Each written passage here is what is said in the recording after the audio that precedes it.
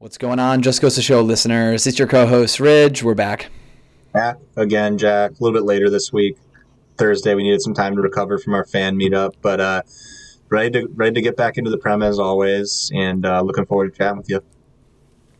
Yeah, likewise, mate. I think we'll start right there. We'll talk a little bit about the fan meetup in Chicago this past weekend. We'll go through the slew of Premier League results.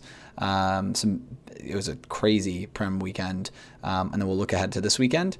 We'll drive by the Fantasy Corner. I think you're giving me trivia this week, so you guys will watch me fumble nervously through that. And then we'll end with the predictor as always. So first, to kick it off, this is our first officially sponsored pod. This pod is sponsored by Gage Mankowski, the Instagram handle GMENKOSKY, G Mankowski. Gage sponsored us. He's agreed to be our first sponsor this weekend at our fan meetup in Chicago. So thanks for, just remember, again, this pod is brought to you by G Mankowski on Instagram. Give him a follow. He's a great follow and a great loyal sponsor. So excited to have him on board with the JGTS brand. I'm sure he'll promote us well, and hopefully we can deliver for him as well on the IG follower front. Exactly, and who knows? I think we might see his brand over our merch, TBD on merch, but you might see that in the coming months and such. So, Chris, let's first talk about a little bit of context for the listeners. We had Chris and I were together this past weekend in Chicago. Chris made the bold drive by himself, good 5 hours from Metro Detroit to Chicago, and we got to consume the Premier League action as co-hosts together, which was great. We actually had a fan meetup. A couple fans of the JGS pod came to Fado with us, which is a bar in downtown Chicago.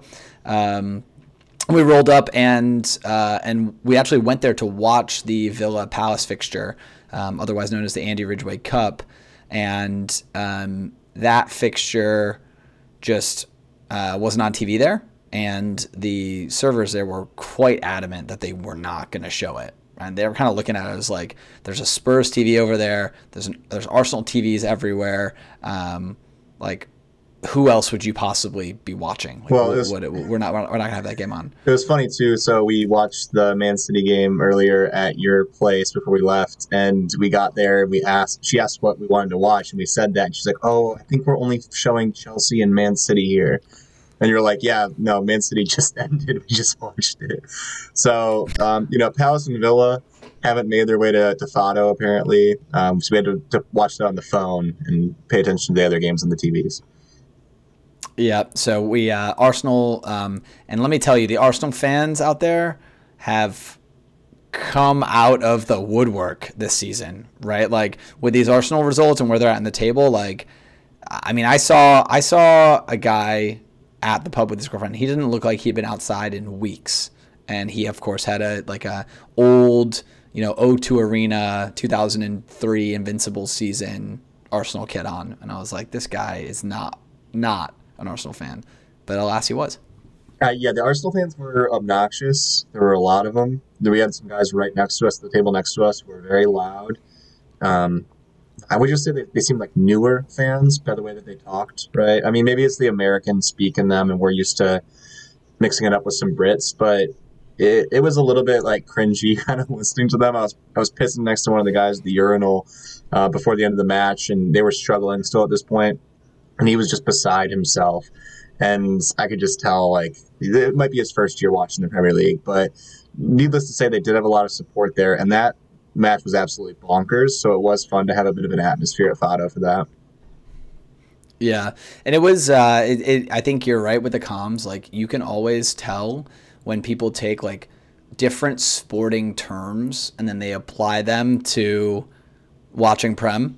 Like, when you see guys watching the Premier League and then they're applying, just like sports you'd use in terms you'd use in different sports, right? Like trying to think of one that they use, but one was like get it, or like really general like sports terms, right? That can be used like that's like what someone who doesn't understand the game of baseball would yell for like picking up a ground ball, right? Like, get it. It's like terms like that, which like don't really make sense. And if you play / follow the game, you don't use. I know it's a little So I don't pretentious know. of us to say too, because we're just two American. Well, I mean, I guess you're not totally American, but we're just two guys that are basically in the same bar as them, watching the same matches, and we're like, these guys are wankers, dude. They don't know what they're talking about. And meanwhile, we're just two wanks with the podcast. So, I like that the Prem is getting more popular in the U.S. and there's more and more fans coming out. It's just always so frustrating when it's like, oh, Arsenal top of the table this year. What do you know? There's a million Arsenal fans at the pub, and it's like, oh, Man City, they keep winning the Premier League. Well, all these guys love me. You know what I mean? It's like the low hanging fruit. Yeah. It's like if you went to England and everyone's wearing Yankees hats, you're like, oh, cool, you guys are sick. Yeah, I think it's in the words of Andy Ridgway, it's supposed to hurt, right? So being a football fan is supposed to hurt. So I think if you're getting into the Prem or you're trying to follow it more, I mean, full credit. Follow whoever you want, right? Whoever speaks to you, you can't really it's something you can really force, right? The club chooses you. It's like the wand chooses the wizard, right? Nice, But another I Harry Potter think reference back to back. yeah, right. Back to back weeks. Go Graham. But I do think just overall, like if you can really plug in before just following like a major team, that's fine. But it is a little probably pretentious of us, right, to sit back and say, because like you said, we're just two wanks with the pod. So I mean, but everyone's just picking and these teams at random. Shout out our sponsor, Gage Minkowski, IG Minkowski, Brentford B head. So you got to. yeah, he is a B head. Everyone has a choice, and when you pick Arsenal or Man United or whatever, I'm going to think you're a little bit lame, and I think that's fair. I'm not going to hate on you that Yep. hard, but I'm always going to think you're a little lame for that choice. Yeah, which is fair, right? So, and I think if you take the headline for the result, Arsenal got a late winner. Reece Nelson is just like the super sub for Arsenal. Comes on, scores like it was like a 97, 98th minute winner against Bournemouth. If you take like that, the context of the late winner away, the headline could just be, oh, Arsenal beats last place Bournemouth 3-2 at home, which, but that doesn't obviously include the context of the game, right? So they came back from 2-0 down, a very heroic comeback, scoring 3 goals in sort of the last The best 30 part about minutes. that match was the first minute. Holy shit!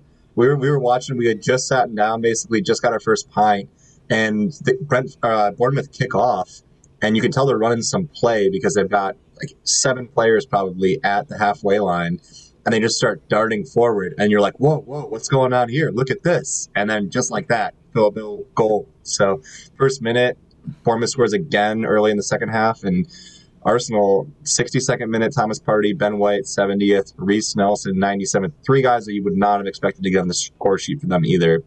So it was a Right. gritty win. They needed the 3 points. They had already seen that Man City got 3 against Newcastle prior to their kickoff.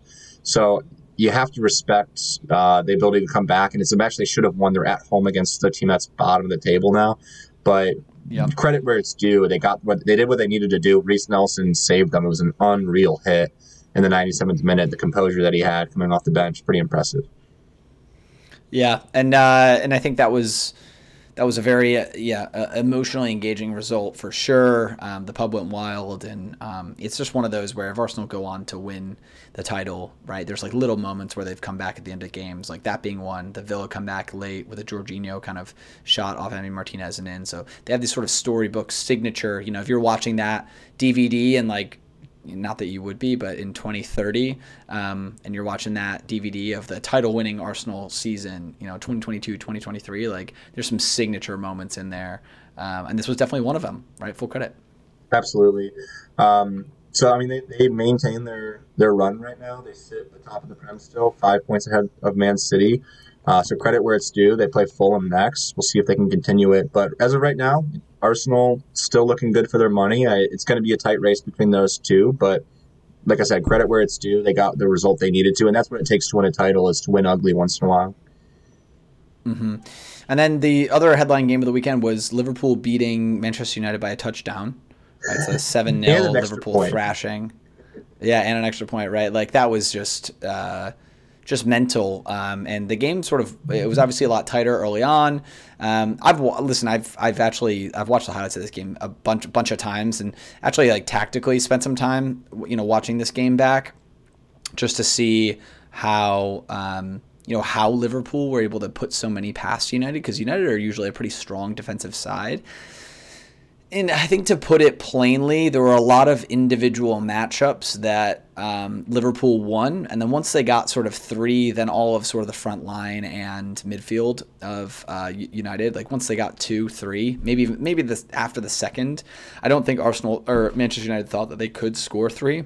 And it was just interesting. You saw their midfield press totally dissipate, their forwards not tracking back on the outsides. And that's what sort of their identity is. And I think you just kind of saw Manchester United on the back of that cup final crashing. They won the cup final, they celebrate, they get their trophy, there's a lot of buzz, Ten Hag's United, and then they just got very quickly brought back down to earth by Liverpool. So I think a culmination of factors, but I don't know. There's a lot of people with this result, I think, who are reading way too much into it, right? Like, in my mind, if you can lose 7-0, it's the same as losing 1-0. Well, you're getting no points. So I think it's not like they were like outclassed, and I think there's a lot of people who. It was a crazy game, sure, but I think, I don't know. I just think, look, I've seen too much of this United team this year to think that they're that bad now. I'd rather start with Liverpool, because you can talk about, it's not that big of a deal for United, and I kind of agree. Keep in mind, last week I did pick Liverpool to win this match. I think it was 2-1, though, so not quite in the scoreline. But I've been big on Liverpool for the past few weeks. I know we talked a few weeks back between Chelsea and Liverpool who's going to finish higher. I'm assuming you want to walk back your take on that, but I said Liverpool, and it was because I said they're going to get healthy, and there's still a lot of quality in this side. And it wasn't even necessarily them getting healthy in this one, because you have a brace from Gakpo, you have a brace from Darwin, a brace from Salah. Those guys have been there since January, right? Gakpo's really been kicking on. We knew this guy was a player. We watched him at the World Cup. He was one of the best players at the World Cup. There's a reason why they signed him so quickly after that. Darwin is the XG king, right? That's all we hear about is Darwin's getting in all these positions. He's got so much expected goals. He misses all these chances, but he does get in those positions, and eventually it's going to pay off. And Mo Salah, down year, but scores twice as well. I mean, this Liverpool team is still good. Gakpo and Darwin are young. They're talented. Salah's still got a little bit of life left in him. They have a lot of areas they need to upgrade, but, I mean, they were dead in the water a month and a half ago, and now they're looking like a good bet for top 4. And it's 7-0 is a wonky result. It's not something I put too much stock into either, personally. But you have to give them credit. I mean, they played them off the pitch. United gave up down the stretch, but you still scored 7 goals. And you scored 7 goals, and your first goal was in the 43rd minute. It was an absolute slaughter in the second half. Every goal, we were like, how is this still happening? So I do have to push back a little bit, because you're like 7-0 is the same as 1-0. This was not 1-0. This was an absolute thrashing. Yeah, I guess I agree with the take, or I guess I agree with the stance of, from a Liverpool perspective, this is hopefully like the official kind of stamp of them being like, okay, we're back, right? We spent 3/4 of this season figuring it out with our personnel and integrating these new signings, Gakpo, Nunez, et cetera, et cetera. And yeah, I guess I can buy that. And you're right. I think probably now, my Chelsea take isn't looking great, although they did win the Champions League against Dortmund this week. And they won 1-0 over the weekend. So, I mean, they're starting to find their footing a little bit, but Liverpool are coming. And we can get into the United stuff, because I just wanted to give them some credit. That they've been on a little bit of a good run here, and they showed up and they absolutely obliterated a good team. Team that's in third in the table that we've talked pretty highly of. Yeah, and I think the if people forget that the Liverpool team a few seasons ago, when they really first started finding their form, it was actually similar to this. It was in the back half of the season, if you remember, when Liverpool really started to put together a strong run. It was like one of those really good calendar year seasons, as opposed to, and that's why they didn't win the Prem that first year. And a lot of people say that, right? Their run was sort of not at the right time. Maybe this is a start of that for Liverpool, where over the next 12 months, right, they've finally replenished the forward line, got some more youth in the team. Do you think if they go out and do some good business in the summer, pick up Bellingham, for example, they could be a real force next season? And this season, is an off year for them, but maybe ends up not being as bad as we thought it would be. There was a lot of chatter about this is the end of Jurgen Klopp at Liverpool, and you watch this and you're like, you know what? Probably not. Yeah, you're right. And you're right. Yeah, 100%. But on the United side, I think that's where I think it's a little bit more like, what's the difference between 1-0 or 7-0, right? Like, it's just 3 points that they didn't claim against Liverpool. they've been a good results team all season, kind of a lot of close victories, and we've said that before. They don't have the same level that Arsenal or City do to really blow teams out.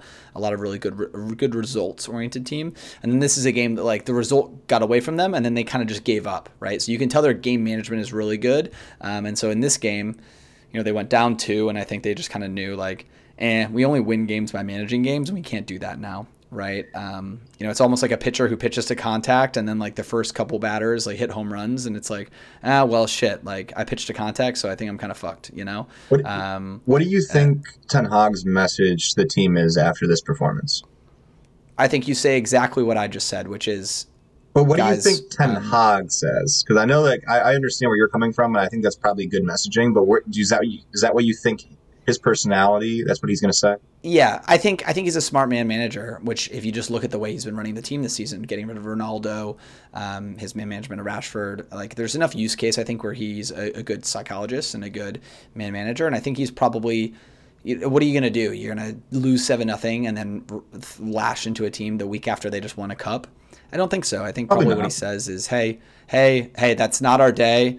We're going to get him for training tomorrow because that's not up to our standards. But for now, know that it's the same as a 1-0 loss, but don't think that I'm just going to let this slide and we're going to earn it back on the training pitch. That's what he probably says. I think you're probably right, but my one takeaway from United from this match is that I think they're pretty soft, right? They've got a couple of guys that might not be, but you look at Bruno shoving a linesman at the end of the match down 7-0. He's the club captain. He is such a little baby, dude. Everyone, I think Bruno's probably up there for most hated player in the Prem if you're not a United fan. Everyone hates the guy. And he just whines and complains. And he sulks. If the ball doesn't come to him in the box when he wants it, he sulks. His body language is god awful. That's interesting for a captain. I think he's a very talented player. But I don't really think that he has the presence on the pitch that I'd want out of a captain. And then you combine that with Antony, who is, I think, probably the biggest flop of this season. He has had some good numbers in the Europa League, but he has not been good in the Premier League. In this match, 0 for 5 on crosses, 0 for 5 on dribbles, picked up a yellow card, and he just feeds off Bruno. These guys have the exact same energy where they think they're stars, and they love being on the ball, and they love complaining to the refs and the other team. And I don't know. I don't rate Antony one bit. I think that was a bad signing by United. It could still turn around. He shows moments of ability like he did today in the Europa League. He scored a very nice goal from outside the box, but he doesn't have the physicality that it takes to come into the Premier League right away and succeed like a Cody Gakpo does. Gakpo's got the speed. He's got the physicality. He's very athletic and strong. He can slot right in and mix it up with these guys. And Antony can't. Bruno quite can't do that either. He's obviously gotten his results and shown that he can play in the Prem, but I'm not super worried if I'm a United fan. I'm a little bit embarrassed probably, but I do think that they need to shift their mentality a little bit, because if you're going to be competing at the top of this league, I don't know. I'm not sure if I'm off base there, but I watch this team sometimes and I'm like, dude, like you guys are in third. You're one of the most talented teams in the league, and all you do is complain and moan sometimes. I don't think Rashford does it. It's not everybody, but I don't know. Yeah, dang, Chris, Man United rant. Tell us how you feel. I think I don't like them, so it's probably a little bit biased, yeah. But I don't think that's totally unfair. I think if you watch them week in and week out, they show that often. I think I got one take and one question. One take is I'd rather have Michael Olise than I would Antony. And they're very similar players. Yeah, they are. Very left-footed, very left-footed right wingers, right? Like to cut in, be inverted, good crossers of the ball, supposed to be. Olise's got some height on him. I would say probably a little bit more pace as well. And Olise, whenever I watch Olise for Palace, it looks like he's got size 15 feet, size 16 feet. He's got these huge feet. You guys will notice, everyone who's listening to the pod, you'll notice next time you watch Palace, it just stands out to me and just wraps his foot around the ball, gives it a lot of curl. So, if you're United, maybe you're in the market for Olise this summer, because I am thinking the interesting thing about Ten Hag's United is they love opposite-footed wingers on either side, right? So Ten Hag loves the right-footed left winger and the left-footed right winger, right? So Garnacho on the left with his right foot, or Rashford on the left with his right foot, and then on the right side it's typically Antony, and Sancho's relatively two-footed and can play on that side as well. Elanga, relatively two-footed. I think a little bit. I don't actually know Elanga. I think he's more right-footed. He plays on the left. Right-footed, yeah. So if you're thinking about like who they would recruit for, they clearly for Ten Hag want a left-footed winger, and I think Elise will be a great signing for them. But I don't work in their boardroom, so that's my take. Hands off. But you're right; they're very similar players. I do like that comparison. Question for you then, Chris: if Bruno is one of the most hated players in the Prem for non-United fans, if you could give me 3 to 4 other players who would be on that list of like top 5 most hated by opposing fans. Jack Grealish. You think Jack Grealish is on that list? Definitely. Do you think Wilfried Zaha is on that list? Yep. Those would be the first 2 that I would say. Okay, Wilf, Grealish, Bruno. After that, it's probably a little bit dependent on which club you support. It might be someone, again, like that you're a rival of, I would say. I mean, I don't know. Outside of that, I don't know if there's anyone obvious that comes to mind, but those 3 guys, and the reason for Wilf and Grealish more so is they go down a lot. They draw a lot of contact. Grealish doesn't really complain to the refs too much, but he does ask for a lot of fouls. Wilf complains, and Wilf gets in people's faces. He gets really riled up. I think most people recognize that they're good players. Same with Bruno, but I think those are the top 3. I don't know if you have anyone else on your list. Yeah, I think maybe James Ward-Prowse would sneak into that list. Opposition fans really don't like him. Maybe Mitrovic as well. Yeah. He's a bit of a combative figure, but you're right. I think I'm just struggling to Romero at Spurs is a pretty combative figure as well. Very fiery, so he actually did come to mind for me as well. I personally don't really hate him, but he just seems like he's one tackle away from blowing someone's ankle out or knee out, and he picks up a lot of cards too. So I could see that. I actually know. You know what? Probably Emi Martinez. Ooh, and he's a bit of a divisive figure as well. Yeah, trying to wank off the Golden Glove. Right, and then maybe Ivan Toney as well. If you're very anti-gamble, I feel like if you're really anti-gambling, you're probably not as big of a fan of the Prem, though. Yeah, fair. Good take. All right, well, that's all I got to say on Liverpool and United, Chris. I'm sick of talking about those red teams. So we're gonna move on. We just wanted to do our due diligence, especially given the sponsor, IG, G Mankowski, Gage Mankowski. Pod brought to you by G Mankowski. Wanted to give a shout out to Brentford's unbeaten run. They've now gone 12 games in the Premier League unbeaten. Actually, their last loss was their 4-0 defeat when Aston Villa sacked Steven Gerrard, and before Unai Emery had been appointed, which is absurd. Yeah, no, it is. I mean, that's an insane run, especially for a team that is, they're top half, but they're not top 4. The strides that Brentford have made since getting promoted are really, really incredible. Can't be taken lightly, and it was a good win. 3-2 against Fulham, another team that's been really, really hot. I really don't have anything negative to say about them. I don't know if I have anything that interesting to say about them. We have talked about them a little bit as of late. I think Ivan Toney is one of the best strikers in the Premier League.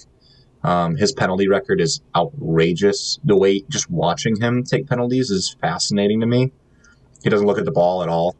He just bangs them in every single time. I don't think there's a better penalty taker in the world. Having a guy like that on your team is extremely valuable. They just play really attractive, good team football. And Thomas Frank deserves so much credit for that. And it's interesting. They're a very interesting club. I don't know if people really know that much about them. They got rid of their academy. Yeah. They just focus on all this recruitment, and I don't know. I can't help but admire them. I'm happy for our friend Gage that he's a B-head, because they're a really fun, exciting team to watch that just seems like they just keep trending in the right direction. Obviously, this run's going to come to an end at some point, but I think Brentford are here to stay. We talked maybe a month or so ago about those teams that are outside the big six clubs that are trying to break in there, right? Like Leicester and Wolves and, we talked about Brighton and Fulham this year, but Brentford feel like this is sustainable. Like they could hang around for a long time and be a pretty consistent top half team. Yeah, I agree. I think there's a couple things to say about Brentford really quick. First one is they are, if you don't know about them, I mean, they're based in West London. I've been to Brentford, the tiny little ground. They've expanded it a little bit. It's a really good, authentic, right? Something like that. It's a really yeah. There you go. Brentford Community Stadium. It's a really good 22. I think it was last year or last week, Chris. It was 18, but it might have been 18. Even numbers are tough for me. But with so I've been to the ground. The ground is a good English stadium feel. It's right off the highway. Pretty easy to get to. There's a good kind of pub walk along the way. And I've been there for a preseason game. Actually, Palace play there preseason pretty regularly because it's really close to Palace. Good ground, good day out. And it's got it's the kind of ground with like residential housing right next to it, where you're like literally walking past people's like front doors. I love that. On the other side of the street is like where you walk in with your ticket to the ground. And I think getting rid of their academy is really interesting. They're sort of challenging a lot of the stereotypes.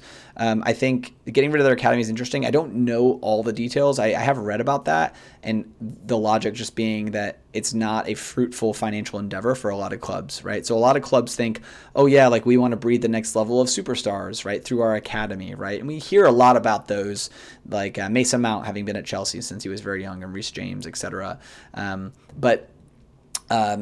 How many, given the investment into the academy and all the facilities and the coaching and everything that goes into that, is the ROI there, right, to produce players from a young age? Brentford have said no, and then they just kind of recruit at that like 15 to 17 age bracket, and then take those players and put them into their B team. So they do have like an under 18s and under 21s, like a B team that they'll put players into, but they don't have like an under 14s team like an Aston Villa does, Man City does, etc. So that's just really interesting and really forward thinking. I haven't seen the opportunity cost, but I imagine it makes sense if they're doing it. And I think Brentford and Brighton are probably the two clubs that are really ahead of the curve in terms of recruitment right now. They just bring in consistently good players on good transfer fees, and they sell some of them, they keep some of them, but both those clubs have done a really, really good job of building out squads with depth for the budgets that they're working with, and we've seen that they've reaped the rewards of that. Both those teams have been two of the surprising. I mean, Brighton not that surprising, but they've really had a lot of success, and a lot of their players are coveted by the big clubs at this point. Yeah, and Thomas Frank actually said today, I was watching an interview with him on Sky. He was just saying like how the training level that they train at is really high, and they've been training at that level with a similar core of players for years. And they have a lot of players who've been there for years, right? Ollie Watkins used to play for Brentford. They signed him, and Ivan Toney's been the striker there now. I think he's on his fourth season.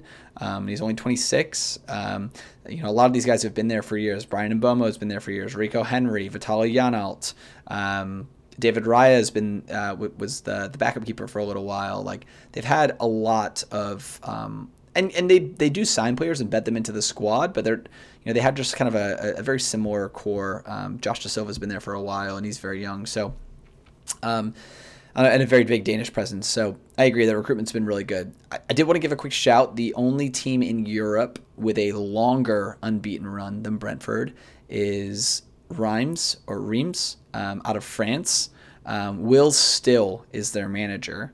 And so he deserves a little bit of love on this podcast because Will Still is a Belgian-born to British parents coach. So he's fluent in French, Flemish, and English, and I believe he speaks one or two other languages as well. He speaks a decent amount of Spanish, and I think Portuguese as well, because people from Belgium are just like fluent in 8 languages, like out of the womb. And Will Still is it's like a funny fact, like, and it's well known by a lot of people, or it's been well established at this point that Reims pay a fee every time he manages a match because he's actually not licensed through UEFA yet. He's still awaiting his coaching license. And so he's kind of rapidly risen up through managing training sessions and being a good pitch manager. And Reims brought him in, and then he became the caretaker manager a little bit earlier this season, and he's led them to 18 games unbeaten, and that's the longest unbeaten run in Europe. And in a lot of interviews, he credits his time playing Football Manager and Championship Manager and making all the tactical adjustments and monitoring his players' training and press conferences up to the matches. He compares that a lot to real football management and how it's like the same feeling of gratification of that everything pays off. And so I just thought that was really interesting. And Chris and I are big Football Manager fans, as are a lot of fans of the pod. So it's always good to see like someone who kind of fell in love with the game, similarly like we did with Football Manager, being so successful. We've been playing Football Manager basically since we've been friends. Before high school, I know we were playing it. And other little known fact, Jack actually did apply for a vacancy at Aston Villa one time. I don't know if we were in high school or college, but I think he put a lot of his resume. In college. Yeah, a lot of his resume was related to Football Manager. So maybe they should have taken a chance. You could have been the original Will Still. Maybe Villa would be playing in Europe right now, but no, it is really, really cool. He's very young. I think you said he's like a month older than me or something. So yeah, he's a month older than you. Got to be one of the youngest, if not the youngest manager in the top 5 leagues in Europe, having immense success. So it's very, very cool to see. It definitely deserves a shout. Yeah, I love that. That's Will Still. If you guys are interested, look him up. There's a lot of articles. He's making a lot of headway. He's gonna get poached by a big team in Europe, I think. Who knows? Maybe he'll get the Spurs job after all this Conte drama fizzles out. But yeah. But speaking of jobs, since Southampton have appointed their caretaker manager, they've now won 2 out of 3, 6 points, and all of a sudden it looks like they might not get relegated. Chris, it's kind of crazy. They finally climbed out of the bottom spot for the first time in I don't know how long, but they've been down in 20th for quite some time. They're ahead of Bournemouth now in goal differential. They actually have a game in hand on Everton. They're 1 point behind them. Seems like they've got some life back in them. Both their wins were 1-0. Their loss in between was 1-0. So they've started to shore up the defense, which has been a massive problem for them this season and in the last couple of seasons, really. They've just bleeded goals. So I don't know if I'm ready to say that they're going to survive. I still would pick them to go down, but they have life. They've got a lot more life than Bournemouth do after Bournemouth blew that 2-goal lead, I would say. So we'll have to keep an eye on them.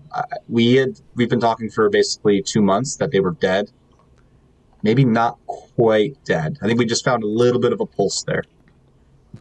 Yeah, we did find a pulse, and they might not be bleeded everywhere. Bleeded. Anyway, so yeah, they do have a pulse. I still think they're down. I'm sorry, right? Like I hate to be the bearer of bad news. I still think they're down. I think when push comes to shove, they don't have the roster or the experience to navigate a relegation fight, and I bet with the likes of Sean Dyche against them down the stretch. That's just my take. And one little quick thing too, they did beat Leicester. So Leicester now 3 losses in a row, no goals in any of those matches. They're at 24 points, so they're only 2 points clear of the relegation zone right now. Brendan Rodgers getting a little bit of pressure on him. He did say that he loves a challenge. He loves this challenge. He wants to stay with the club. But they're not out of this yet. And Leicester have been pretty tumultuous. A lot of ups and downs for them this season. So we'll keep an eye on them too. And they're kind of firmly in that relegation race. I'd say anyone below Villa in the table who are in 11th right now have some concerns at this point about being relegated because 6 points separate 12th from 20th. That's going to be an insane finish to this season. Yeah, I was going to say that, Chris. That was going to be my take on the table. It really is a tale of two halves right now. There is a bit of a chasm emerging right after 11th place, right? So you've got Aston Villa and Chelsea at 10th and 11th on 34 points, right ahead of them Brentford, Brighton, and both on 38, Fulham on 39 points. So there's a group there at Chelsea and Villa at 10th and 11th, and then it's a 7-point jump off to you get Crystal Palace and Wolves both on 27.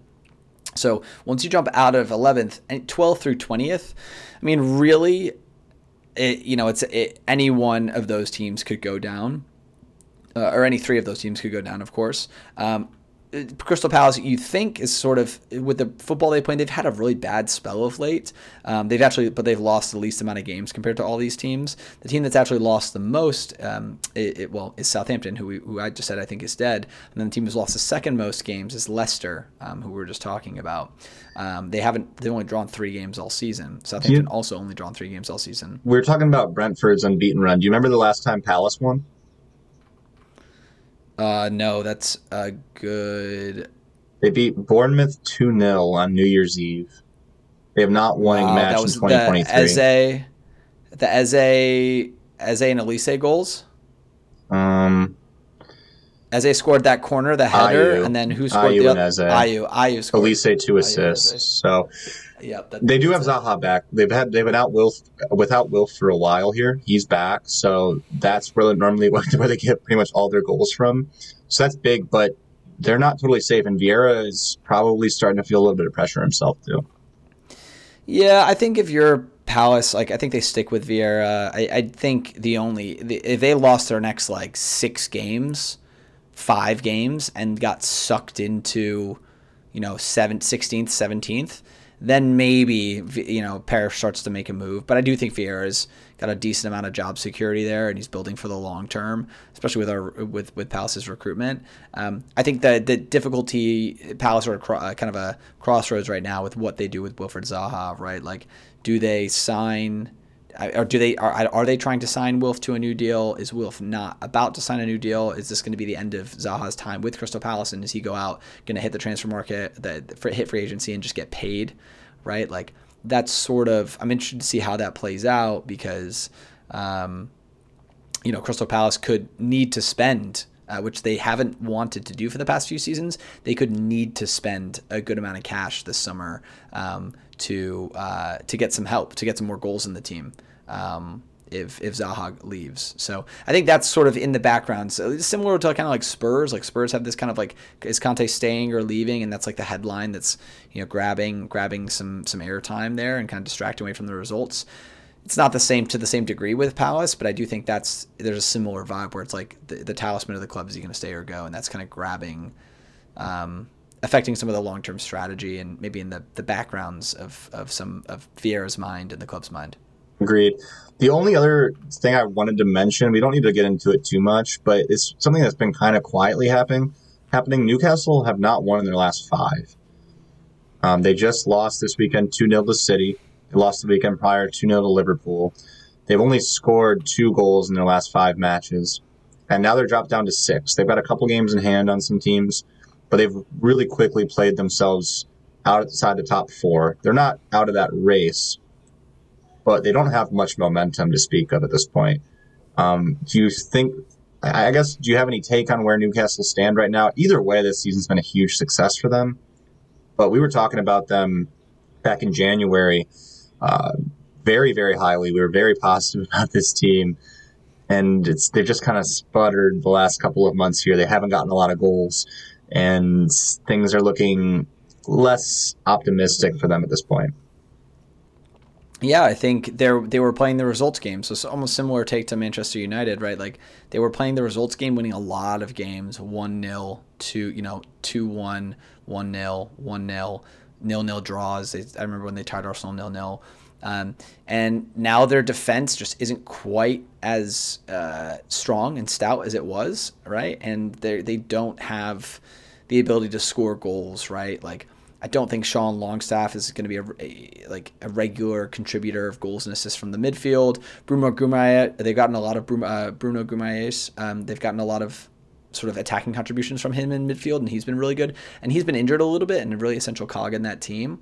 But I don't think, playing like the likes of Murphy and even Almiron, and on the other wing, they'll play Joelinton sometimes, but I think he's better as a central midfielder. I think you're going to see Newcastle this summer really go out and get some attacking wide players, because I just don't think they have enough firepower there. I rate Isak in the middle of those 3, and I think Callum Wilson, if he's your backup, is a good backup striker. So I think they probably have 2 decent strikers there, but I don't think they have enough attacking flair outside of Bruno in central midfield. Maybe Joseph Willock, but like that third spot is missing a lot of the time. See, I Maximin's think their been best banged line. up too. He doesn't play as consistently as they need him to. Yep, and I think their best midfield three is when they have Joelinton, Willock, and Bruno, and that's the one where they have sort of the most attacking flair, and we're scoring a little bit more early in the season. But and they also sort of sacrifice some attacking input at the left back position by playing Dan Burn. So Matty Target's healthy. I don't know. I just don't think. I think Newcastle, the water's sort of finding its level. I think. Yeah, maybe next season they reload and come back. That's what I was going to say. I think we've now seen their limitations with this squad. It's been talked about. Mm-hmm. I think probably about half of their starters can be starters in a top 4 team at the max. So now it's time for the Saudi Public Investment Fund to shell out some more cash this summer for Eddie Howe. They got to upgrade some of these players. But I think Bruno, I think Isak, I think Willock even. Trips. Trippier, Botman, Schär, Pope, all those guys can stick in that 11, and they just need to upgrade around them a little bit. They have a great foundation, but we're seeing the limitations of their squad right now.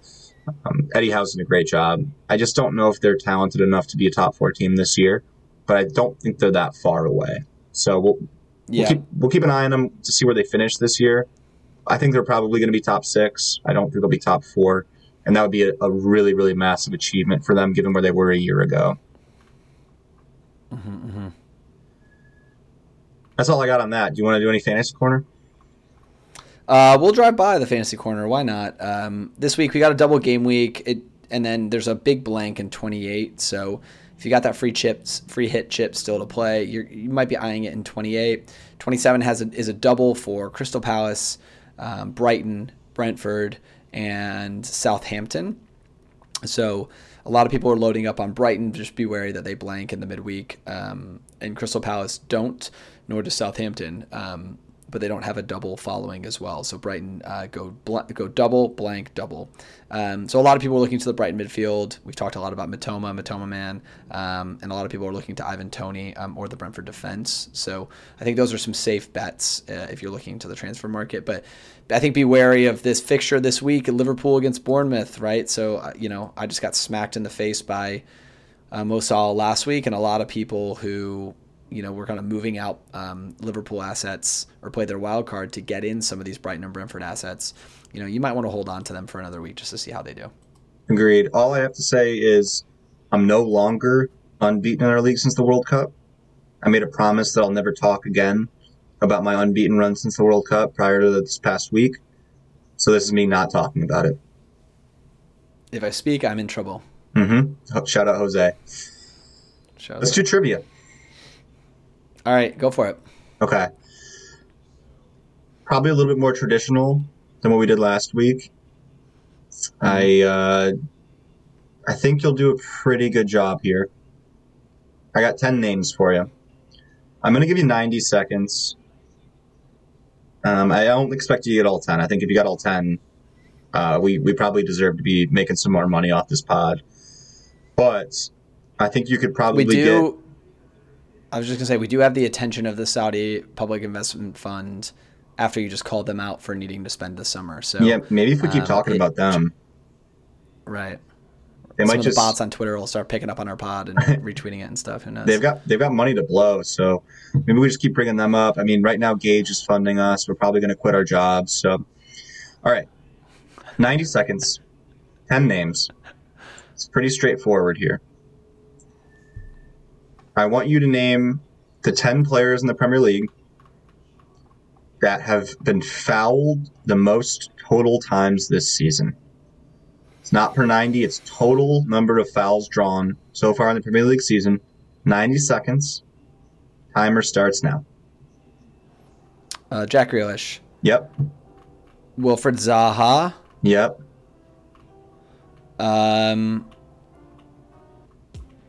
Mitrovic. No. Harry Kane. No. This is where it gets hard. Bruno Fernandes. No. Marcus Rashford. No. Kieran Trippier. No. Bernardo Silva. No. Riyad Mahrez. No City players. Bukayo Saka. Yes. Martin Odegaard, No. Martinelli, No. Jesus. No. Um, uh, Darwin Nunez. No. Maybe a couple more you can get on here. The other ones are kind of tough. Ivan Toney. Yes. Got 30 seconds. You got 4 right so far. Ollie Watkins. No. Shit. No, really? Douglas Luiz. No. 15 seconds. Jimenez. Brennan No. Johnson. No. James Madison. Yes. Iheanacho. Nope. Nanto from Leeds. Nope. 2, 1. Ward Prowse. Philip Billing. Time. Solanke. You're just throwing out Bournemouth players. All right, you got 5 out of 10, which is what I was expecting would be a pretty good number because some of the other ones are pretty tough. I was also a little bit upset when you asked me who the most hated players in the Premier because obviously Zaha and Grealish are the top 2. I was like, this is kind of where I'm going with this trivia, but you would have gotten both those guys anyway, no problem. So I'm going to go down the order. You got 5 out of 10. The number 1, Wilfried Zaha, fouled 60 times. Mm-hmm. Number 2, Wow. Jack Grealish, 58. Number 3, fouled 56 times. Crystal Palace player. Elise. No. Eze? Nope. Think about who plays a lot for Crystal Palace. Czech Doucouré? No. Oh, Ayew. Yeah. God Jordan damn it. Ayew is the 3rd most fouled player in the Premier League this season. Wow. That's Yeah. crazy. I should have gotten that. Number 4 was Ivan Toney.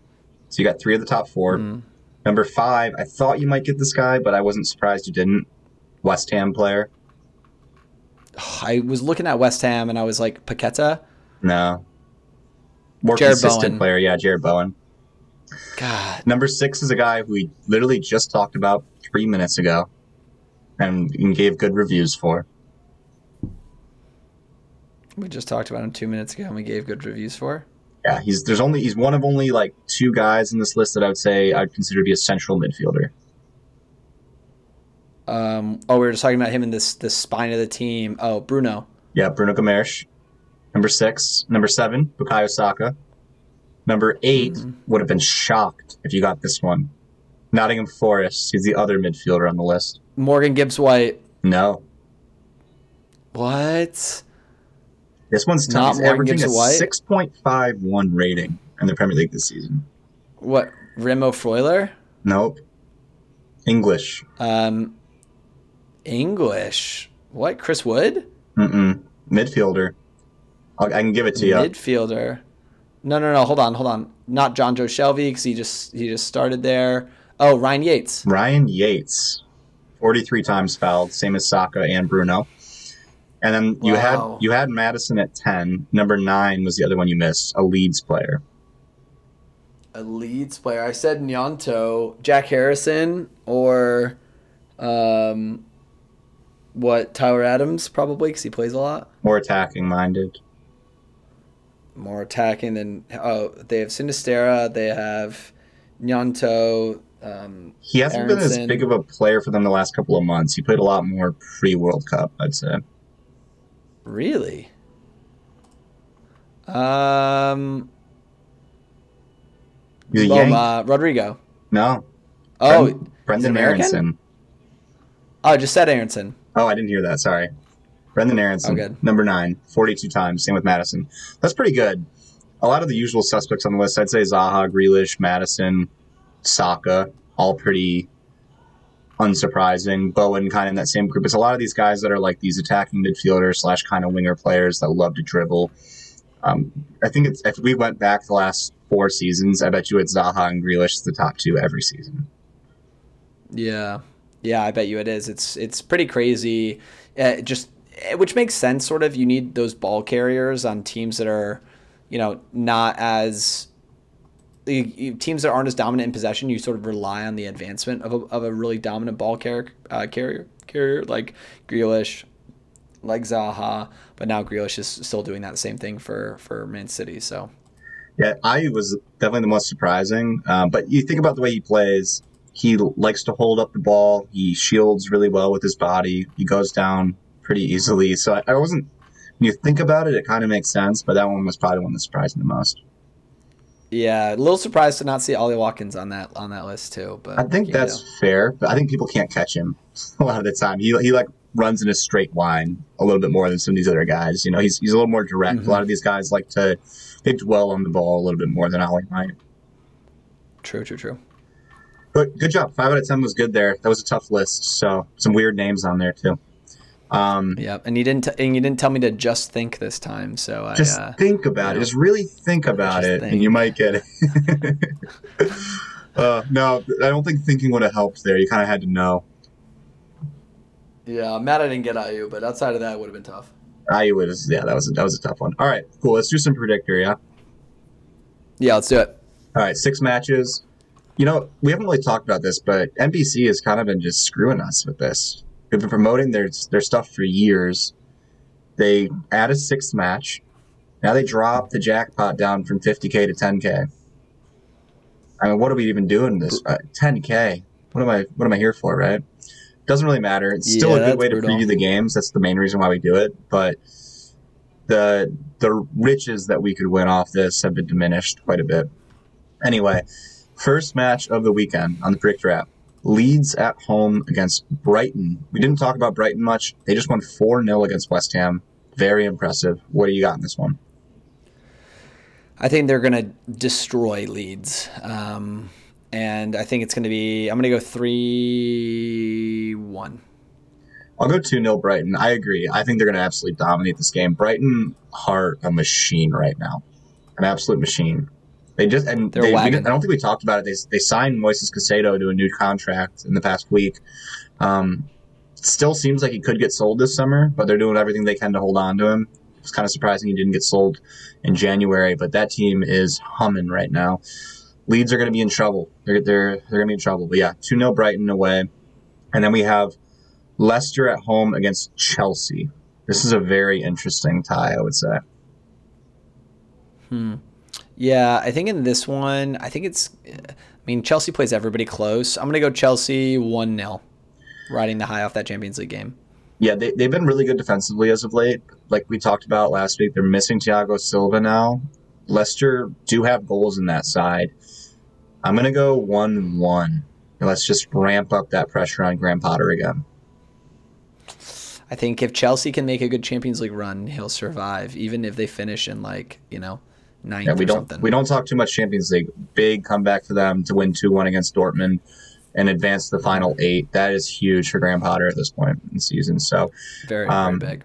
I'll go first this time. Palace at home against Man City. It's 12:30 Eastern kickoff on Saturday. Gonna be watching that with our boy Aaron Zinda. Big Palace guy. I don't think it's gonna be a very fun watch for us though. I'm gonna go 3-0 Man City.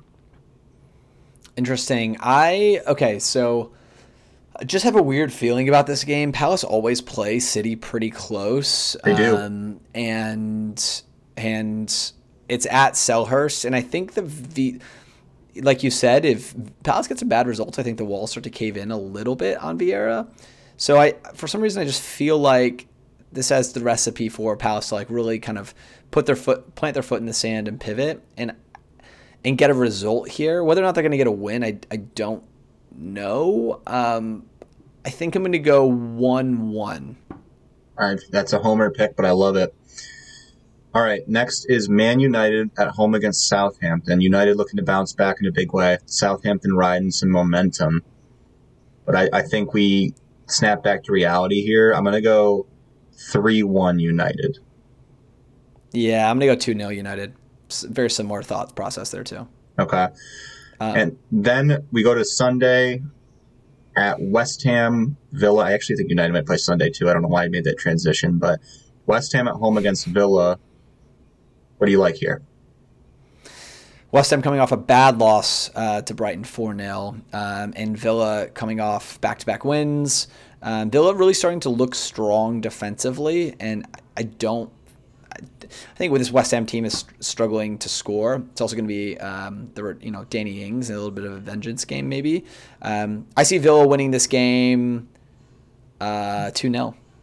My big concern here is that Villa are going to be without Boubacar Kamara, ankle sprain after a nasty challenge from Sheikh Doucouré over the weekend. He has been an anchor for that side. We saw when he got hurt prior to the World Cup, Villa really melted down. I'm a little bit concerned about that again. They don't really have a like-for-like replacement for him. We've seen some of their players come back inside, like McGinn, which is going to be helpful, but they're going to have someone with Doug Luiz there. I don't know if it's going to be Callum Chambers. I'm not really sure what Unai Emery is going to want to do there. I'm expecting to see Den Donker there in that spot, Chris. I could see that, but that's a big downgrade from Kamara, in my opinion. And West Ham are going to be desperate for a result. I'm going to go 1-1. I hate that, though. I really want our Villa boys to pull it out. And then the last match that we have here, Newcastle at home against Wolves. This one might not be the prettiest match to watch. Yeah, it's going to be a gritty, defensive, good goalkeeping display as well. I'm going to go 1-1 in this one. This was probably like the 12th time this will happen to Newcastle this season, but I'm going to go 0-0. I just don't see goals out of either of these teams, and I like both the defenses. You're right. I like the goalkeepers. I don't know. If we were picking all these matches, one to skip, it might be this one, just because I think it's going to be very defensive. I could be wrong, but I'm going to go 0-0. All right, there you go. Well, get your picks in. Because we're getting so many picks correct, NBC has caught on, and they've depleted the fund to 10K and added a game. They've really we were about to bankrupt them. This was too easy. Yeah, we were going to bankrupt the National Broadcast Corporation. Right, JGTS bankrupts NBC. Also, brings followers to G Mankowski on Insta and calls out the Saudi Foreign Investment Fund. So hell of a headline week for us. Yeah, big Wall Street week for the pod. But Chris, that's all I got for this week's episode. I have one more thing I wanted to say. I know I've had some mic issues as of late. I'm aware of it. I appreciate the feedback. That genuinely it's helpful. Jack and I don't always go through and listen to all of these episodes. I personally don't like to. I don't know if other people feel the same way, but it's a little bit awkward or uncomfortable to listen to yourself talk for an hour. So it's not my favorite thing, but I did get a new mic this week. We're working through the kinks with it. It's an upgrade. I'm hoping this quality comes out really good. If it's not that good, it'll be better next week, but I appreciate you listening through it this far. So thank you again for the feedback. Any feedback you have, whether it's that or just content related, anything like that, it really does help us make the show better. So just wanted to say thanks for that, and hoping, fingers crossed, that it's going to turn out a little bit better this episode. Yeah, I love that. Fingers crossed. And there's something interesting about listening to your voice for an hour. I was doing it the other day, and Harley was like, you should listen to this podcast instead of listening to yourself talk for an hour. And I was like, yeah, it does seem pretty conceited, but I do listen to like spot check the audio and stuff. It's not just conceited. It's not just arrogance. It's like we don't want to put out an hour of us talking and for it to sound like dog shit, or for us to sound really stupid. But it's also challenging to listen to yourself talk because you just pick up on these little minute things that piss you off. I know I keep saying, like, we have these phrases and things we repeat and all this stuff. So it's a weird thing, podcasting. But again, appreciate all the feedback. Everyone that's listening, thanks a lot. We've gotten a lot more chatter, texts, tweets, all that stuff the last couple of months. Feels like we've been on a good roll. And so we're going to try to keep going and keep improving. So I just wanted to say thanks to all the listeners at this point in the pod that are still with us as I'm rambling. And that's all I've got. Love it. Well, as always, gang, just goes to show. Everybody's human. Thanks, guys.